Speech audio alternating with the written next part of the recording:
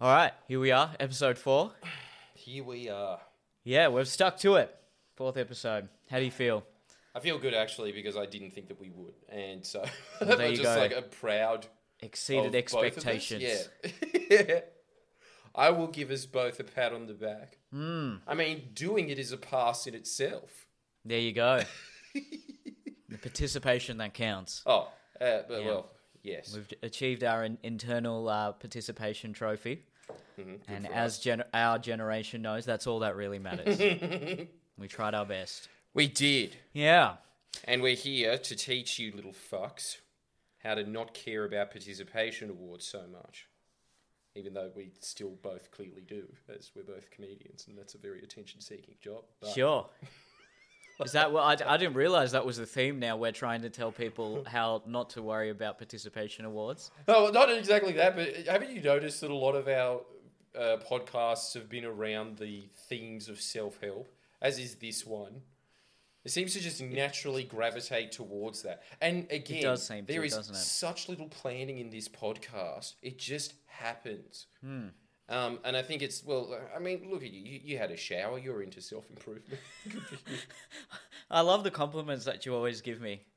You know what day it is. You had a shower. Wow. The bar is set very low. And you've passed it, so I'll give you Wow. more points for that. I'm very happy. But the main theme, I think, that we're just going to be walking around today is the concept of reality. Yeah, this was your suggestion. Mm. Mm-hmm. And that's a very that's a broad, very broad theme. We can delve into that quite deeply. And And let's just look. Anybody clicking on this, hoping there to be some kind of physics behind this, no. I'm wearing a bloody jacket from Kmart. You're not going to get that kind of information out of me. sure. I'm instead just going to be dangling around the concept of reality as it exists in your mind, man, because what I lack in a PhD in physics, I definitely make up for a PhD in those books that you get from Tree of Life. I've read a lot of those. Right. And most of them are about that particular subject. Yeah, and as a little preamble to this discussion, when Jordan brought up the suggestion that we do a podcast on the concept of reality, I texted you asking, do you have any book recommendations, thinking you'd come back with some sort of, metaphysics or great philosophical text, and no, you came back with the Blueprint Decoded, which I didn't even look into, but as far as I'm aware, philosophical enough? it's a pickup book. Man, So tell as we've me. said numerous times on this pod, is there anything more profound than the pursuit of puss? Come on, No. at the end of the day, No. what else is there? No, that's And you know what? This whole talk is just going to be me rehashing that self-help book. I mean, let's not even put it in the category of self-help. That pickup book. And honestly, I think, Neil, you will be surprised in how deep it gets because yeah. I think even, look, the pursuit of puss could be a deeper subject than physics. And here's my argument as to why. Because the idea of the concept of reality in your mind is... Yeah. Actually, I might need to retreat a second and just explain this as a little proviso. Yeah, so... Very For intrigued. instance, you don't know how the microphone is built that we're currently talking into. No, I do And not. look, full disclosure, neither do I. We don't know even how this table is built. Even though it's very simple technology, I couldn't make this shit from scratch. I wouldn't even know where to begin. So in fact, virtually everything in this room, I'm guessing you have no idea how it was constructed, and that's the things you own. Let alone Yeah. all the other things in society that you have no interaction with whatsoever, / don't even know exist. Yeah. But that's all happening simultaneously at once. Sure. I mean, I could look at a very basic table and have a rough idea of how it's put together. This shit, the Yeah. stuff over the top, you reckon you could... I don't know if I could know what build that is. it. You could, No, but all right. But you're we saying you go could back look at an to- IKEA catalogue. yeah, Is that what you're saying? if we go back to Year 9 woodwork, I think I can, extrapolating from the basic building blocks of that woodwork course, I think I could have I don't know, like I said, I don't know if I could build it myself, but I could have a rough idea of how the various parts fit together. Yeah, okay, look, I did give you way too little credit just then. You could probably figure out how to build a table. I mean, there's just That's pretty accusatory just then. You are so dumb. Sorry. Look, I'll apologise. You probably could figure out how to build a table. I'll give you that much credit. And I'm confident you can too. Yeah, well, look. If it came now, down now to that we're it. thinking about it, yeah, look, if it really came to it, I'm not saying it would be a good table. I did get like a B- in woodwork, which is probably the easiest subject there is, but damn it, I could still make it. Slightly more advanced then, I guess, just electricity circuits and all that kind of stuff. And you could find somebody that does know how to do that, and that's usually when you pay for electricians to come in, and then they do all of that for you. Sure. You might be able to figure it out if you spend the time on it, but the point of the matter is that there's so much stuff in society now. Yeah. Put aside Neolithic society when there was experts in things anyway back then, but now society is so complicated. Very that there's specialized. and experts within experts. Yeah. As in the same very niche category of expertise. Even when you're talking about something like English literature or something like that, you could just be like, oh, don't ask her. She doesn't know anything about Austen, Even when it comes to stuff like that, you can just keep bunkering down and getting further and further. And that, I guess, is a good thing for society in general, because it just means that society is advancing. It's very messy. It's very concrete, jungly. Because there is so much knowledge now, and that is one of the main points that they're constantly putting in self-help, I guess. Sure, and it would be such a fragile, interconnected web in which we live in this globally connected society, because, like you said, we don't know the basics of just almost survival if it came down to it, because all those tasks are taken by someone who knows whatever their specific job is in creating their little part of human society. Yeah. Yeah. And definitely, look, I would be a poodle in the real world. I would be dead very quickly. I would too. Yeah. I doubt that there's any... Look, I even think Bear Grylls is probably a con. I'm calling it now. He's probably got a 50-50 shot in the wilderness. It's a very different world. And as a result of that, first of all, there's no natural inclination to figure out how to survive. But putting aside all of that, to properly thrive in this society that we've constructed, which obviously is great for human beings as it currently stands. There's huge environmental problems coming. But as it is currently now, it has allowed people that should not be alive. Like, if you got a cold once when you were a kid, you probably should be dead now. There's very little chance. But basically, the old strategy was the same as mice. Just have 12 kids, 3 of them live, you succeed. But now it's kind of just become... Still the Mormon strategy. Yeah, the Mormon strategy. Yeah. That's the one that was globally. And so now the strategy's kind of shifted towards just making a few offspring, making them extremely educated and hoping that they pay the favour back, and most of the time they don't. They just put you in an old folks' home. But the thing is that in this society now, nobody knows how it functions anymore. And there's politicians that might have a better idea than the rest of society, but still the human mind cannot comprehend anywhere near as much as how complicated society has become. Without a doubt. So, in lieu of that, what happens is people constantly entrust... First of all, there's just mental laziness in general, where you just don't even think about supply chains and stuff. Like, I don't know how Coles gets its food there. But there's this inclination to constantly entrust... The powers that be. Not exactly, yes, but also just... the general opinion of society on anything, which is naturally what human beings move towards anyway. Because in ye old world, if you were isolated from the tribe, that's almost certainly a death sentence. So your natural inclination is to buy into groupthink, whatever it might be, in whatever field. And there's certain thought leaders in these fields that basically say, I know more about this subject than you, and they may know more about the subject than you. They could also be a charlatan. You just have to kind of entrust that they know more about that subject if you're interested in it. all of this basically boils down to the fact that in ancient societies and Neolithic societies, most of what you knew was because you yourself experienced it. Now, there was some transfer of knowledge from generations before you of don't eat that mushroom, that one's going to kill you, right? But mostly what you conjured in your day-to-day life would have been, okay, I figured out I probably shouldn't fuck with wombats in their cave. I should, try and lure them out by using dingoes or something. Yeah.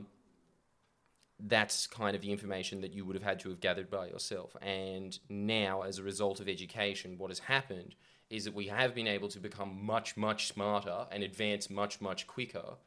But it means that actually to survive in this society, you kind of have to just become specialised in one field, extremely specialised in that field, so that you're irreplaceable. Which historically would not have been a good strategy. No.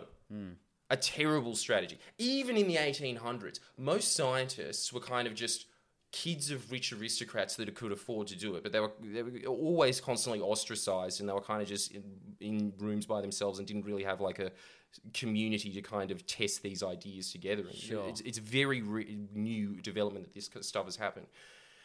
And as a result of all of this, it means that human beings have to rely on the collective wisdom of society for virtually everything except their specialized fields. So the now...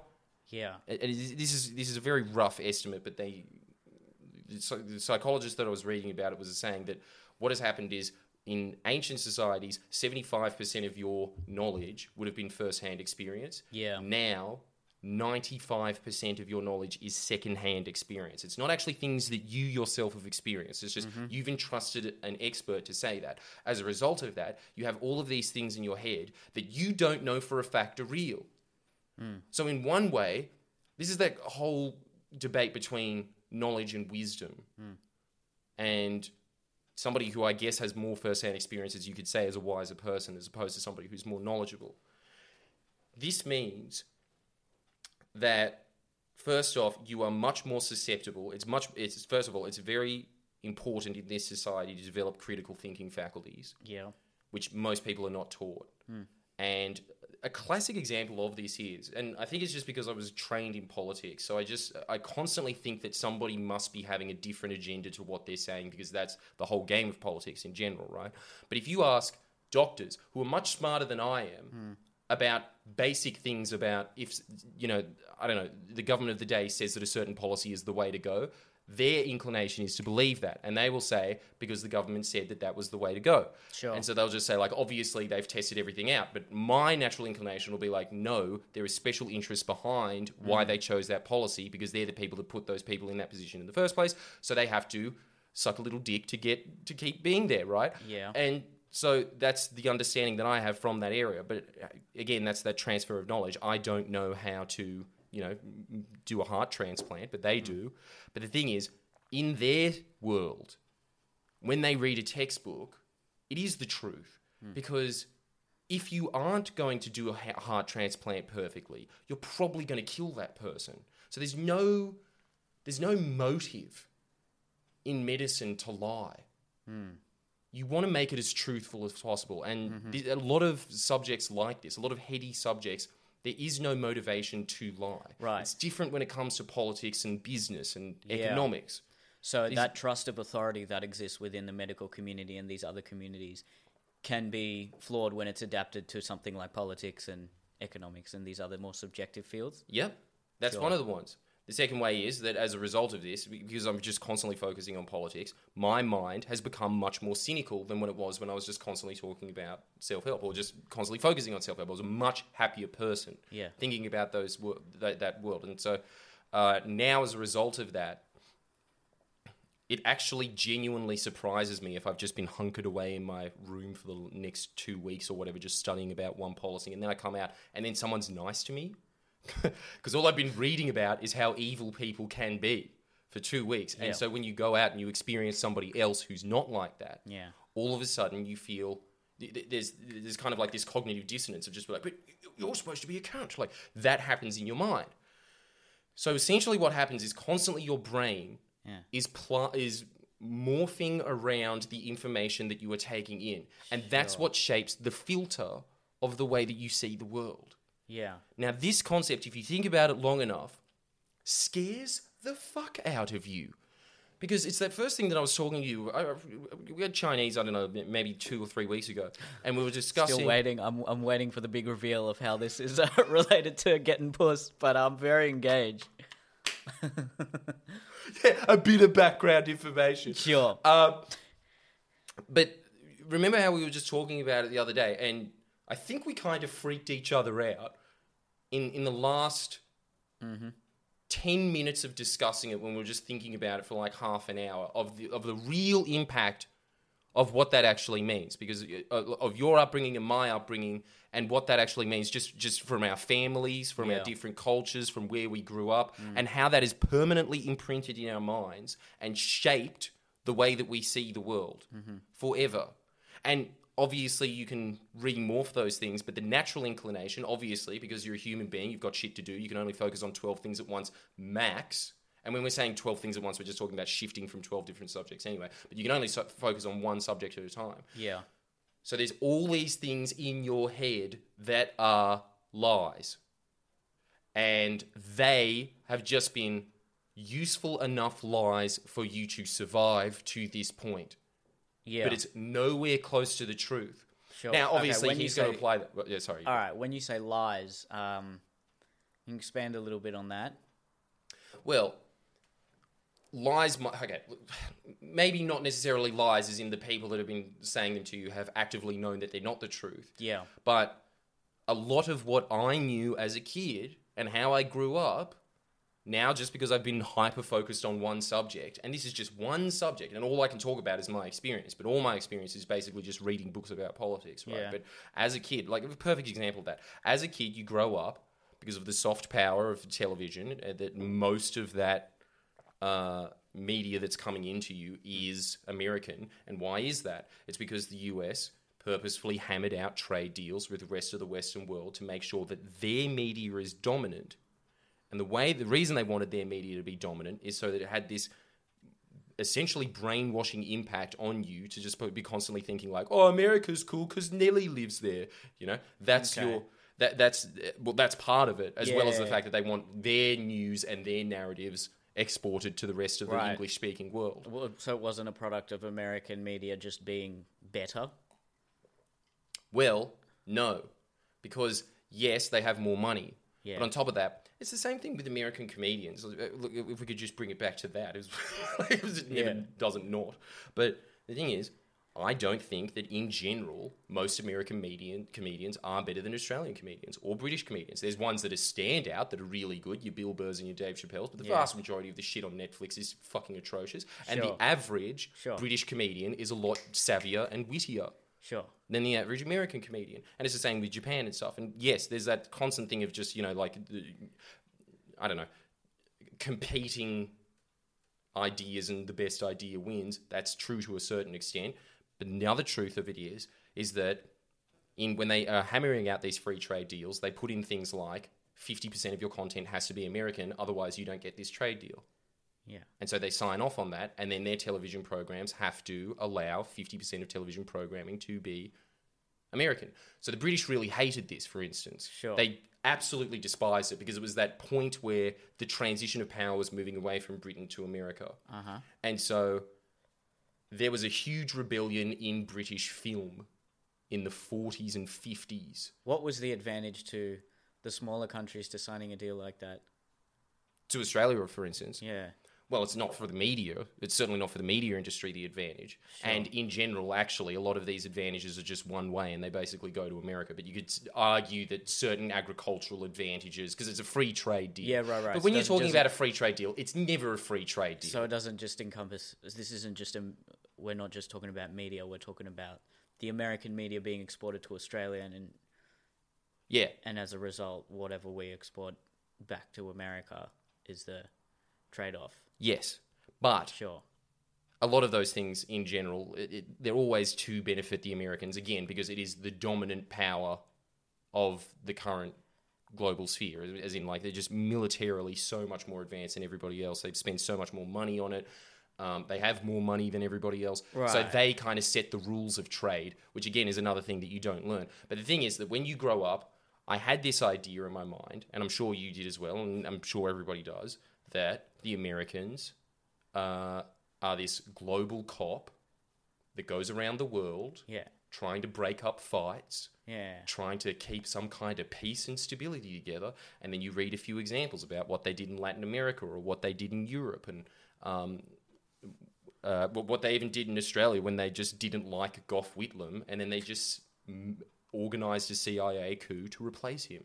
And then course. you realise they are not a global cop. Right. They are just the Roman Empire. They are like every other empire that has ever existed. They Okay. work purely in self-interest. And so that shift completely changes the way that you see everything after that. Yeah.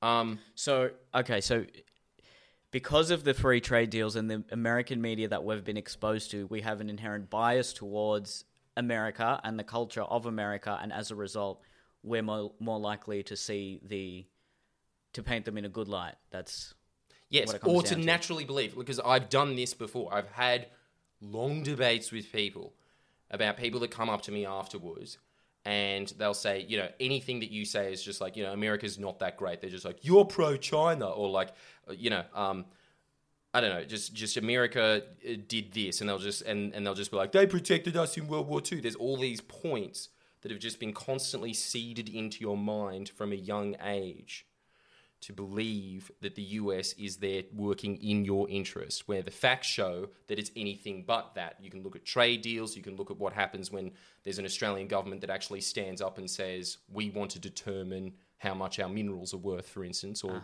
like we don't want American companies mining our resources, we want to mine them ourselves. And they're just like, okay, coup staged, Whitlam sacking, bring in Fraser. That's the historical fact of what happened. And you're not even taught that in your school books. And so at the very least, what you can say is that the reality of the situation is much more complicated than what you are taught. sure. And the thing is, and I don't think that our teachers, for instance, lied to us about the Whitlam dismissal. I think that they were taught that this is what the Whitlam dismissal is and what it meant. Yeah. And then they just taught us that. Okay. And so it's not necessarily that they're lying to you, it's that they're just putting lies in your head. And so your whole life is just filtered through all of these filters. So that's one of those good examples of that. It's just one that I've been thinking about a lot recently, and it scares me, the ramifications of it, of the fact that the US, it's kind of that same thing of just like, and it goes back to the other idea of just mainstream media. Essentially, what its intent is. Its intent is not to make money. I mean, there's so many things that make a lot of money in the world: drugs, selling arms, telecommunications. All of these things make heaps of money. Yeah. Media is not one of those things. Media is very finicky. A lot of it doesn't make money. Rupert Murdoch runs papers at a loss. The reason that he keeps them going is because of power. What is the power of running newspapers? It's mind control. It's that you're able to put out your narrative into society. And because you have the most papers out there, your narrative wins. And so it's the same thing okay. with... Oh, sorry. That's okay. So wait, all media... Surely there are sectors of the media that are profitable and consistently profitable. yes, but they are becoming fewer and fewer the more that media is democratized. And that's why you've seen that massive shift in the US. First of all, there's the massive shift in the US because they've had to make their films more China-friendly, which means that they have to ease back on the pro-America stuff, which is actually something you can look at as well. This is the other thing. When you're learning in film study and then you're just like, what are the themes in Batman? What they're talking about normally with the themes in Batman is like revenge, lust, Christianity, all that kind of stuff. But they never talk about the imperialist ideas that are in these films that they have to propagate to get them funded, which again is part of the soft power model. And this is just documented. The CIA infiltrated Hollywood in the 40s and basically said, we're running shit from now on. And there's books on this. One of them is Killing Hope. It's got whole chapters just about how the CIA basically directed how Hollywood would be making films and what kind of films they'd be making. Okay. And it makes a lot of sense, right? Because everyone is watching this shit. So if it comes to like something like superhero movies, Yeah.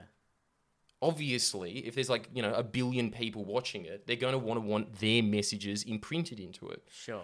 Anyway, so the thing is, yes, superhero movies still extremely profitable, but have you noticed how hollowed out movies have become recently in the last 10 years? It's basically just pretty much just like the Hulk versus fucking Iron Man. A lot of superhero movies, of course, A lot of that shit. Yeah. There's very little else. There's, a few romantic comedies released every year, maybe one Oscar bait shit. It's always about someone in the South getting persecuted. Like, it's the very few themes that are now explored in Hollywood, and they're becoming narrower and narrower.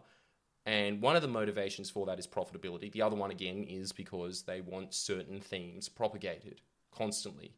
And yes, what are the themes? Okay, so you can say that. What are the themes in superhero movies that link to the imperialist mindset? The very first one that comes to mind is Captain America. And it's just so self-explanatory. Yeah. But it's the same thing with Superman. It's the same thing with Wonder Woman. You can look at who they're fighting constantly. Who is it? Always. It's always like if they're fighting a threat, the threat is always terrorists or it's Nazis. It's always, or like sometimes it'll be the Soviet Union. You can go back into the 80s. The threat was always the Soviet Union. Now, and then when you go into the 2000s, it was terrorists. But then what came first? Was it the powers that be that control Hollywood, telling Hollywood, create art that is putting people, driving people to think poorly of a certain enemy, if you will, the Nazis, the communists, etc., whatever it was? Or was it just a byproduct of the fact that America was at war with these cultures or nations, and as a result, the profit motive would be in creating films that cater to that mindset? Yes, it is profitable to cater to the mindset and not challenge the general narrative. As soon as you go against the narrative, you're completely outcasted, and not just monetarily, but on top of the fact that politically you're just blacklisted, gone. Yeah. A good example of the answer to that, though, is, have you ever heard of McCarthyism? I've heard of it. Which is that I can't even remember when it was now. I think it was the 60s, because it was around I Love Lucy time. So it was probably 50s or 60s. Joseph McCarthy was this US Republican senator, and he was known as basically, he created what is essentially the modern-day Salem witch trials, which is that he just went through Hollywood and found anybody that was pro-union or anybody that wasn't down the line with America's narrative at the time, and just instantly accused them of being a communist, ran this huge trial, arrested all of them. Yeah.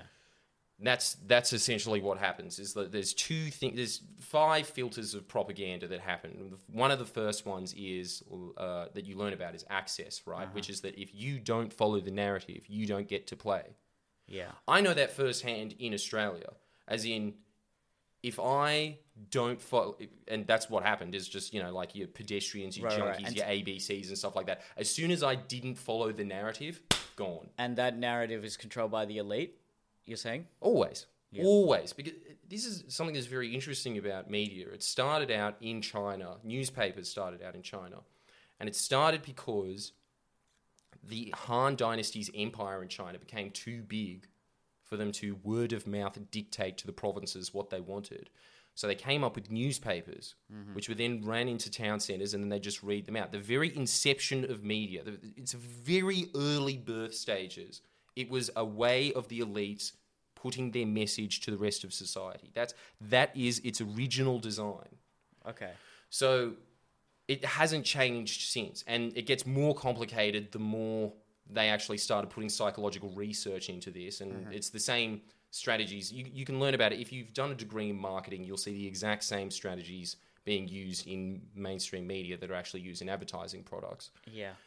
But it's all part of that idea, and I'm making a whole stand-up show about that, so I should probably shut up about this point, but it all goes into the idea that the concept of reality is not because you yourself have experienced it or because you yourself know what you know.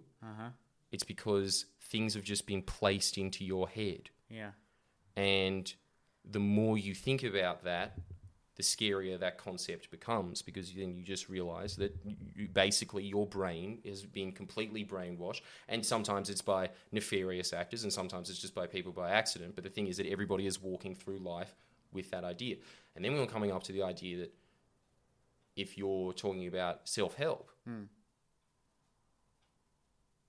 it's your point where you were saying that that is why affirmations work. That if you sit there and say, I'm a millionaire, I'm a millionaire, I'm a millionaire, I'm a millionaire over and over again for years, your brain gets tricked into thinking you're a millionaire, and so you start behaving like a millionaire, and thus you become a millionaire. But most people don't, because they see the surroundings that they are in, they see the surroundings of their family, and then they just think, okay, well, I'm worth X amount of money, and this is where I'm going to be in life.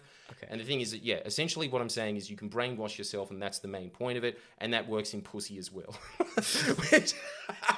Which is that with that filter, a lot of people just go through life thinking, like, those guys at high school were good at getting chicks and I'm not good at getting chicks, so that's the end of my life. That's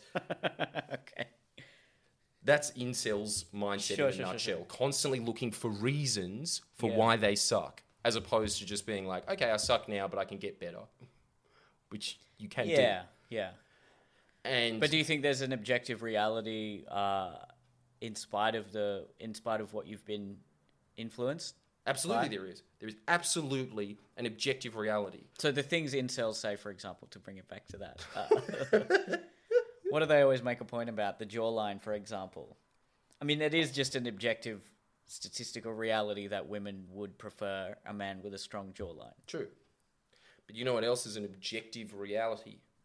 I have friends who are very fat and ugly that slay. Of course, but that doesn't deny the fact that the objective reality of the jawline still exists. The objective reality of the jawline exists, but the but objective reality is the objective reality of puss is that chicks dig confidence, man. Yeah, that's what they like that more than having just a piece of bone that fits the idea of what's hot currently. Sure, because it wasn't always like this.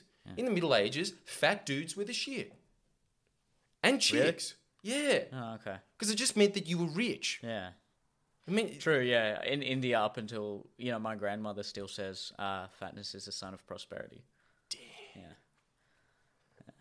See? Well, I always thought the ideal masculine figure has been pretty consistent throughout history, because even in ancient Greek times, all the statues were just jacked dudes, whereas the women were a lot more heavy-set and fatter.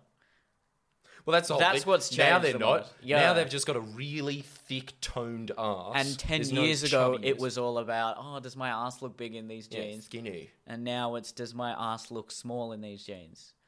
Just in the space of a decade. And the thing is, it's the same thing when it comes to ancient societies. It's just that we're used to just looking at snapshots because there's just not as much information available. So you don't get to see, what it was like in 110 AD as opposed to 120 AD. Yeah. But there would have been differences. The huge difference being that both in Greek, Roman, and Egyptian societies, you can look at the periods where they were flourishing and the empire was expanding. Every man looked like Hercules, just tank as shit. Yeah. And then it got to the point where it started to decline and peter out, and every man started looking all noodly and feminine. Yeah. Like what's happening now, and it's the same thing that happened with Universe 25, and the sexes sort of became more less separate. Less of a radical difference. So men didn't look extremely muscly, and women looked extremely dainty. Both of them just kind of looked like noodly. It's the best way to describe it. Everyone was gender fluid. Everyone was gender fluid. And that's the natural cycle of like whether it goes in and out. But again, the main point about that when it comes to the art is that the concept of beauty constantly changes. And if you don't fit that concept, then people, like your incels, start going, it's because of my jaw. Yeah. Maybe it's because you have no social skills. Did you ever think about if you're sitting in a forum chat room with a bunch of other dudes that are constantly talking about how they find it impossible to pick up puss and how much of a victim they are as a result. if that is your reality, again, that goes back to that concept of reality. Your Yeah. reality is that you suck and all of your friends are people that suck. That's a powerful thing to be walking around with. And, Sure. And you've noticed it, right? Because you started reading self-help about 2 years ago, yeah? Yeah, absolutely. Yeah. Your mindset has changed. Yeah, there's an objective reality, but then you can manipulate the sort of what you could call the subconscious reality that exists within you personally. Yeah. That can then feed into the outward reality of you as a person and Yeah. then influence the objective reality in your life. Yes.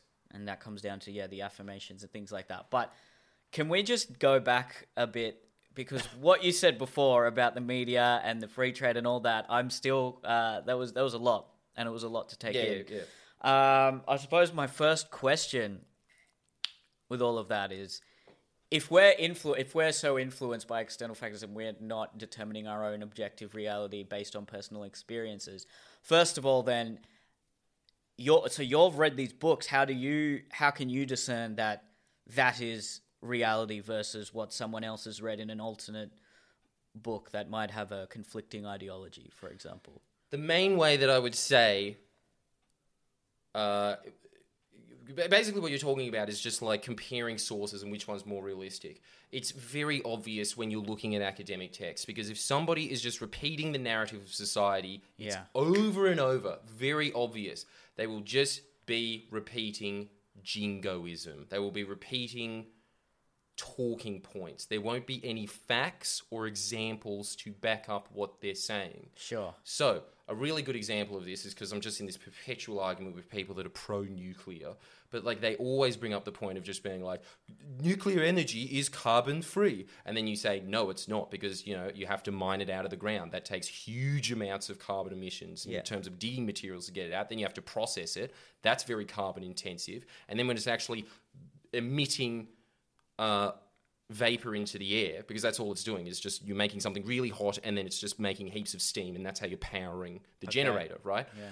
All of that water, so they will always, and then the other thing that happens is sources start contradicting themselves. So they will be using that example of the fact that nuclear energy is carbon free because it's not coal, so therefore it's carbon free. No, sorry. Coal is just way more carbon intensive. That's the only difference. But virtually every source of power emits some level of carbon dioxide. They're always just saying that, actually people always just say that, hydrogen is so eco-friendly, that emits carbon dioxide too. Yeah, why? Because it's displacing water. And as a result of that, carbon emissions are being released into the atmosphere. It's the same thing with nuclear energy, right? So, which one sounds more plausible to you? The idea that there's like a Stanford professor sitting there explaining the fuel cycle to you of how it's mined. Yeah. And obviously, if there's digging materials involved with that and huge mat trucks that are powered by diesel moving this to a ship, and then the ship goes halfway across the planet, there's going to be some carbon emissions in that.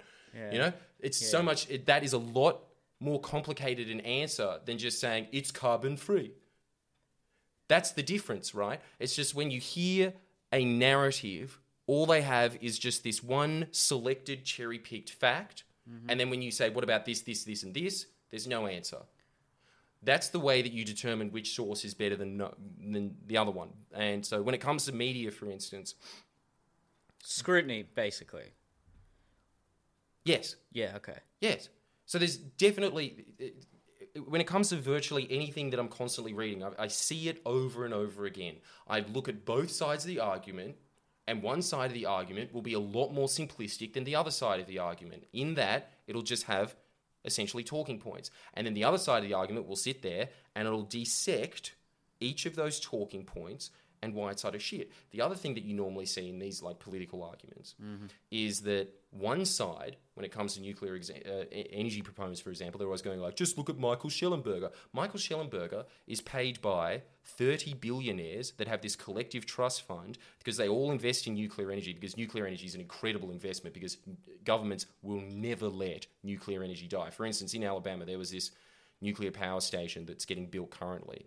It's taken, I don't know, double the amount of time that they predicted. It's cost The original estimates, I think, were $9 billion for two. It's now at $25 billion. It's not even built yet. And then they're saying we're running out of money, the power company that said that. So the legislature came in and said, okay, what we're going to do is put a levy on everyone in Alabama's power bill. So they have to pay for the building of this power plant, the people themselves. Yeah. So they will go to huge measures to bail them out. And it's because it acts as a supply chain for weapons. Because if you have a bunch of nuclear power plants, then you have uranium moving into the country. Yeah. And as a result of that uranium moving into those countries, you can then harvest the waste and use that as weaponry. Sure. And they even talk about this. This is the other thing as well. Okay. They start contradicting themselves. They will say stuff like, nuclear power is separate to the arms industry. But then you read their documents where they're lobbying governments and stuff, and they're like, well, what are you going to do if we don't have nuclear power? How are you going to harvest plutonium and stuff? So they start contradicting their own argument, right? All of those points start making you realize that, that one side is more correct than the other. And it's not that one side is 100% correct, ever. And in fact, this is just a main point in philosophy, which is always just that, like, nothing ever that anyone has ever thought is right. Sure. It's just less wrong than the previous thought. Okay. So that's the way that I kind of look at life now, is just that this side of the argument is less incorrect than this side. And you don't think you're influenced by your own biases? Absolutely I am. That's what I'm aware of, right? Okay. But what is very scary to me is when you're debating someone and they're not even aware of that point. I mean, there's very little that I can do to ever stop those biases. Sure.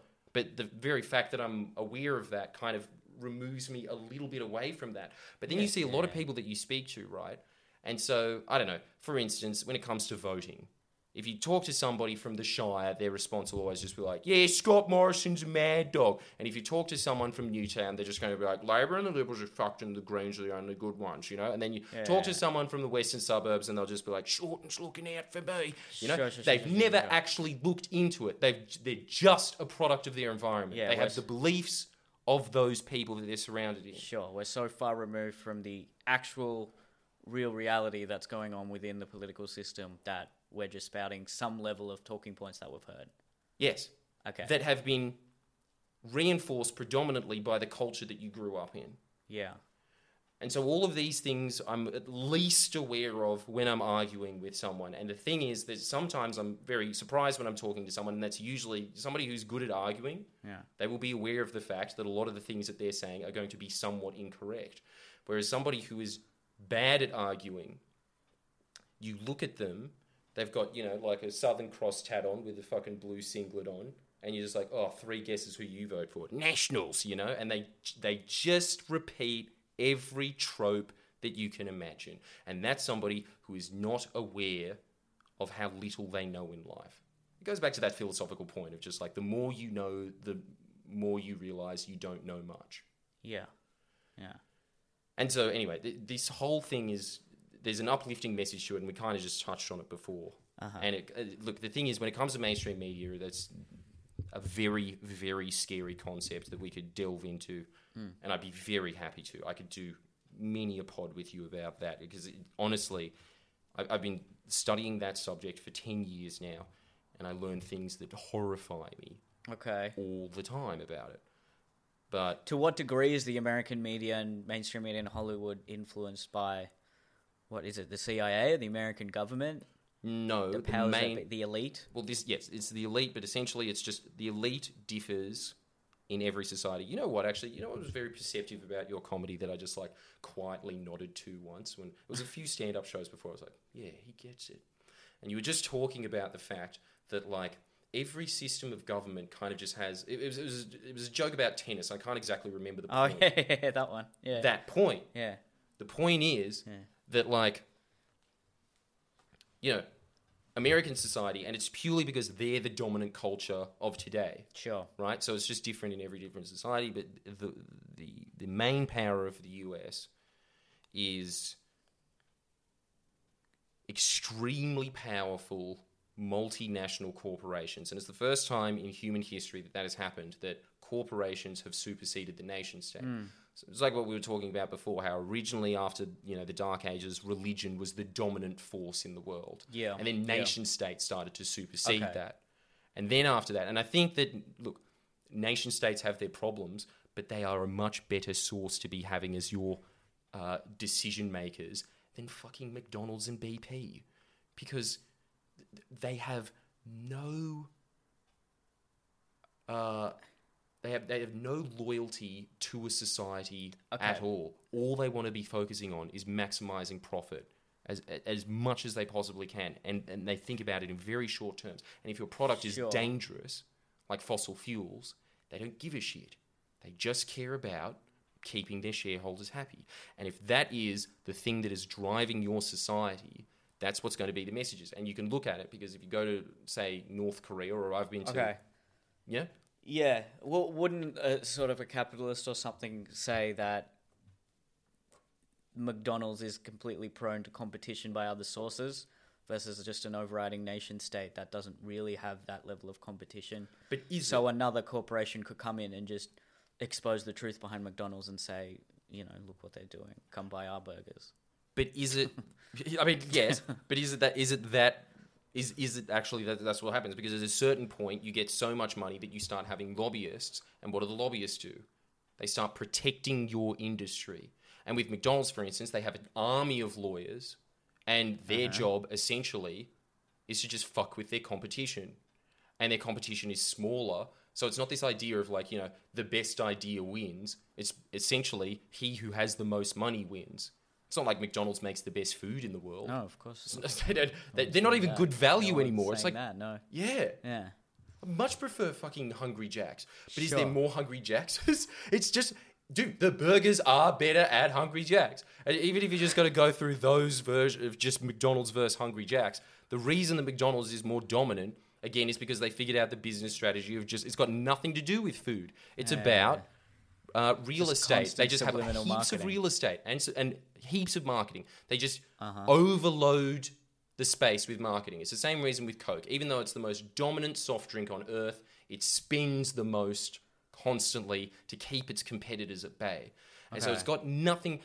A classic example of the free market not working is advertising, because advertising's whole aim is to convince you that a product is better than it is. Essentially, it's to lie about a product.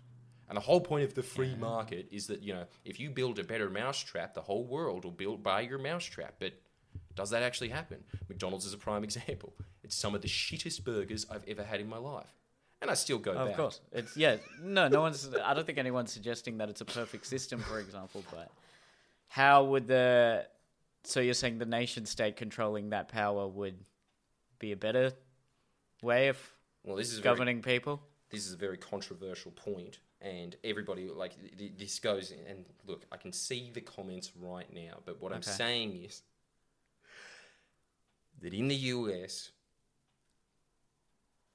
when they first emerged after World War II, they had 50% of the world's GDP. It's gone down to 25%. Half of that money is in the Cayman Islands now and other tax havens, doing absolutely nothing to help the US, even in terms of making the US stronger, let alone the people of the US. And I can't remember the statistics, but it's jamming. I'm going to have to relook at that. But a huge section of their population has moved into the poverty line. What money are we talking about? This wealth that's in the Cayman Islands, is it owned by the US government, or is it owned by just the rich corporations? Corporations and rich individuals collectively have sucked out half of America's wealth. And we're talking, from mining, from labor costs, from agriculture. This is the nation's wealth, essentially, that they're just leeching out of the country and keeping in bank accounts to do nothing to reinvest it back into society, just essentially letting it rot and accumulate in index funds. That's rich individuals, is it? Or the corporation? Rich individuals and corporates, and huge corporations. Your banks, your JP Morgans of the world, all of these massive industries in pharmacy, in God, I've gone blank of what it is. The weapons defense industry. All of these industries are extremely profitable. Agriculture. Okay, but the rich corporations have the high net worth people at the at the high end of the corporate ladder. But then, isn't the corporation itself owned by millions of shareholders? No. It's first of all, it's an illusion because second, they're not actually making the day-to-day decisions, and second off, the interest of those shareholders is always going to be to increase profit margins. It's not going to be reinvest that back into society because that is not good for your personal share count. A good example of that is just with the current election and how franking credits became like a big thing. But aren't these shareholders just members of the society? But do they actually give a shit about society? That's the difference. At the end of the day, human beings are an extremely selfish creature.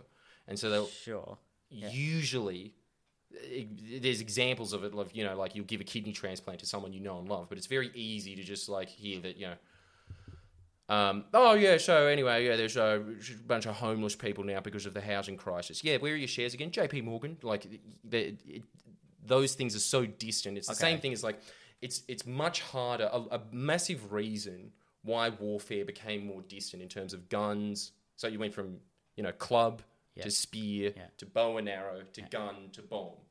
Yeah. And the reason for that is because you can ask people who drop bombs on cities, do you feel bad about the women, children, and men that you maimed? And they'll just be like, not really.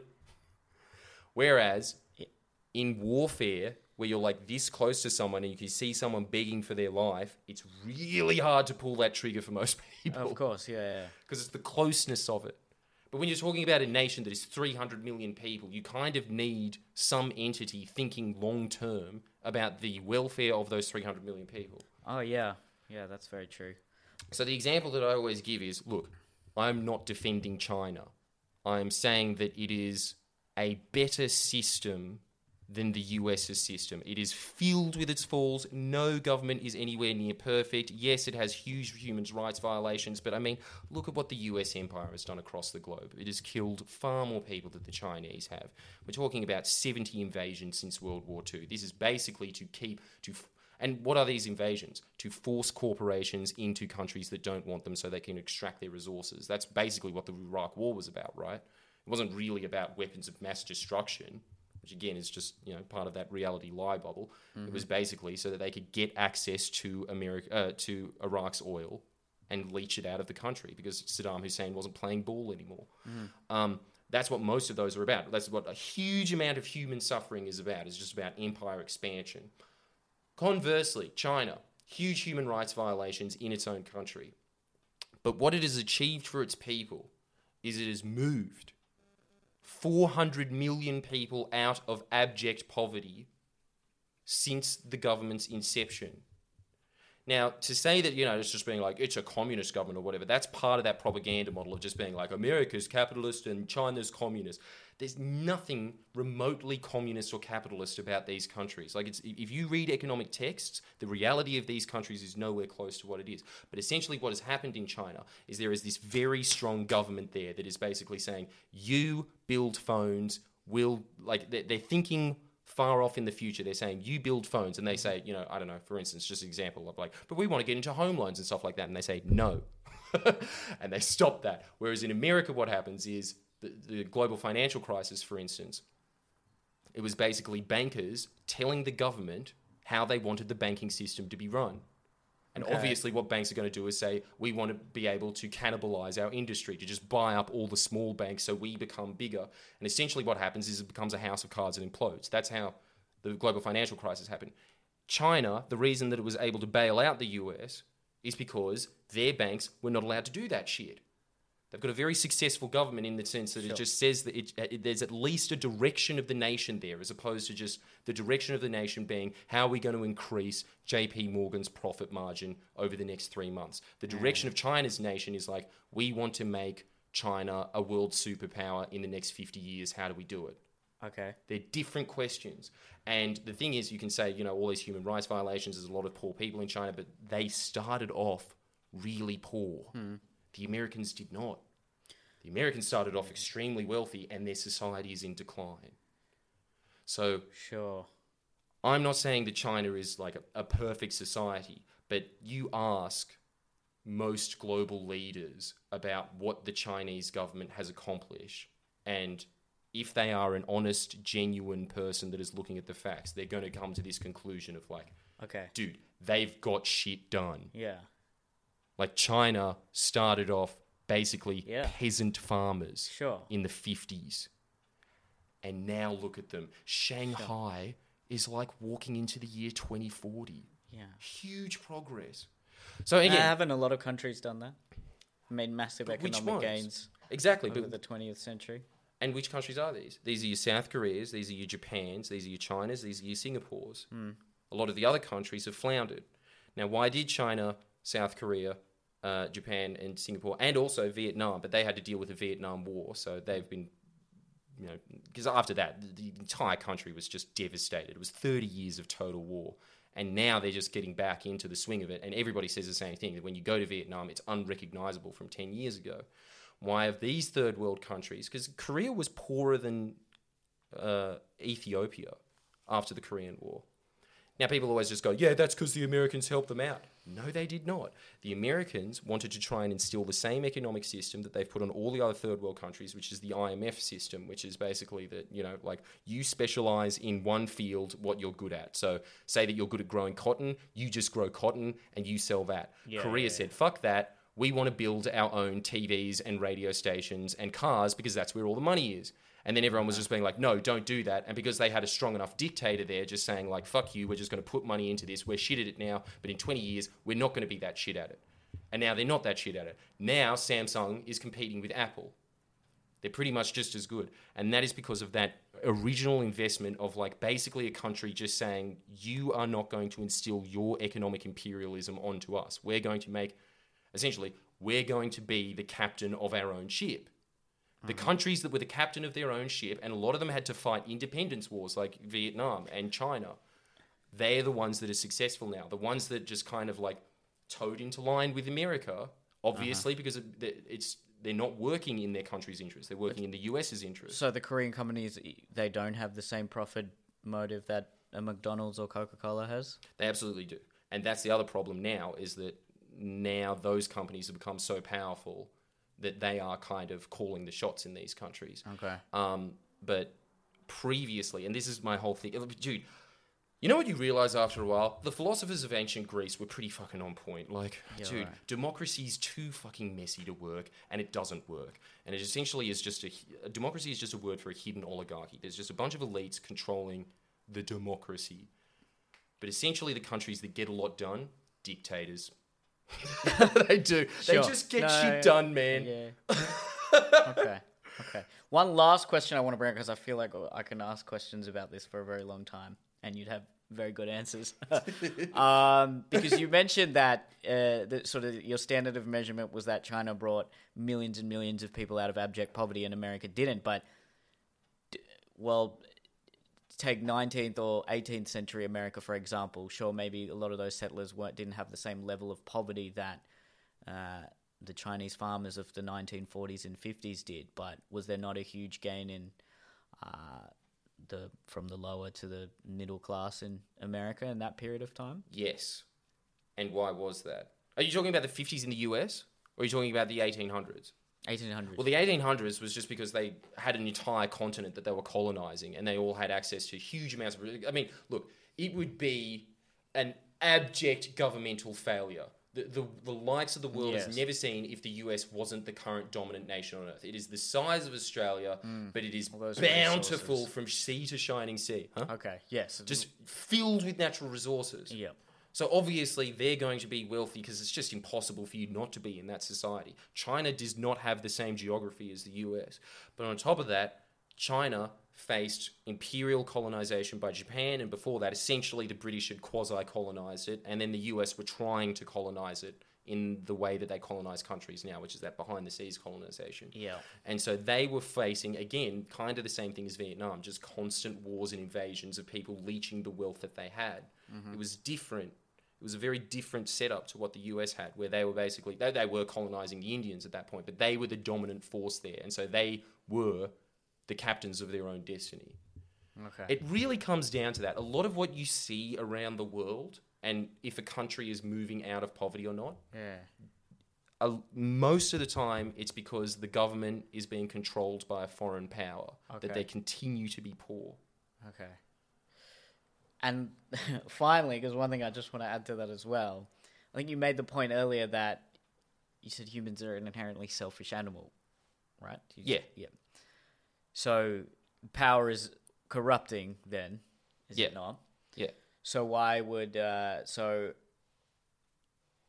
what is the difference between sort of state power versus corporate power of a few very large corporations? It's the way in which they wield power and why and what their power depends on. That's the best way that I can put it. In that, would it not be that if you had morally righteous individuals, whether they're at the helm of a state power or a corporate power, the result would be the same? No, because the very machine of government is a very different beast to a business. And you can see this. There's actually a really good documentary about this called The Corporation, and there will be CEO after CEO coming on. Nicest people you've ever seen in your life. Care about the environment. They work for BP. What are you going to do? At the end of the day, your job relies on you maximizing profit. And if you don't maximize profit, then the shareholders will vote you out and they'll put in a CEO who will maximize profit.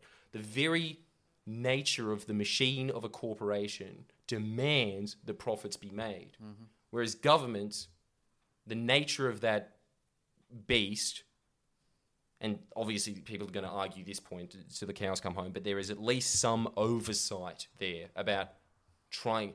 Essentially, your company is not necessarily trying to generate a profit, doesn't need to generate a profit because it's just getting in taxes all the time. Essentially, what it's trying to do is make the country strong economically, societally, environmentally, all of these things. That is... A successful government does those things, whereas a successful company just makes as much money as it possibly can. Two completely different outcomes. And the thing is, when it comes to China, obviously, rife with corruption. It's a third world country still. It's going to be extremely corrupt. Yeah. But America's not. Australia's not.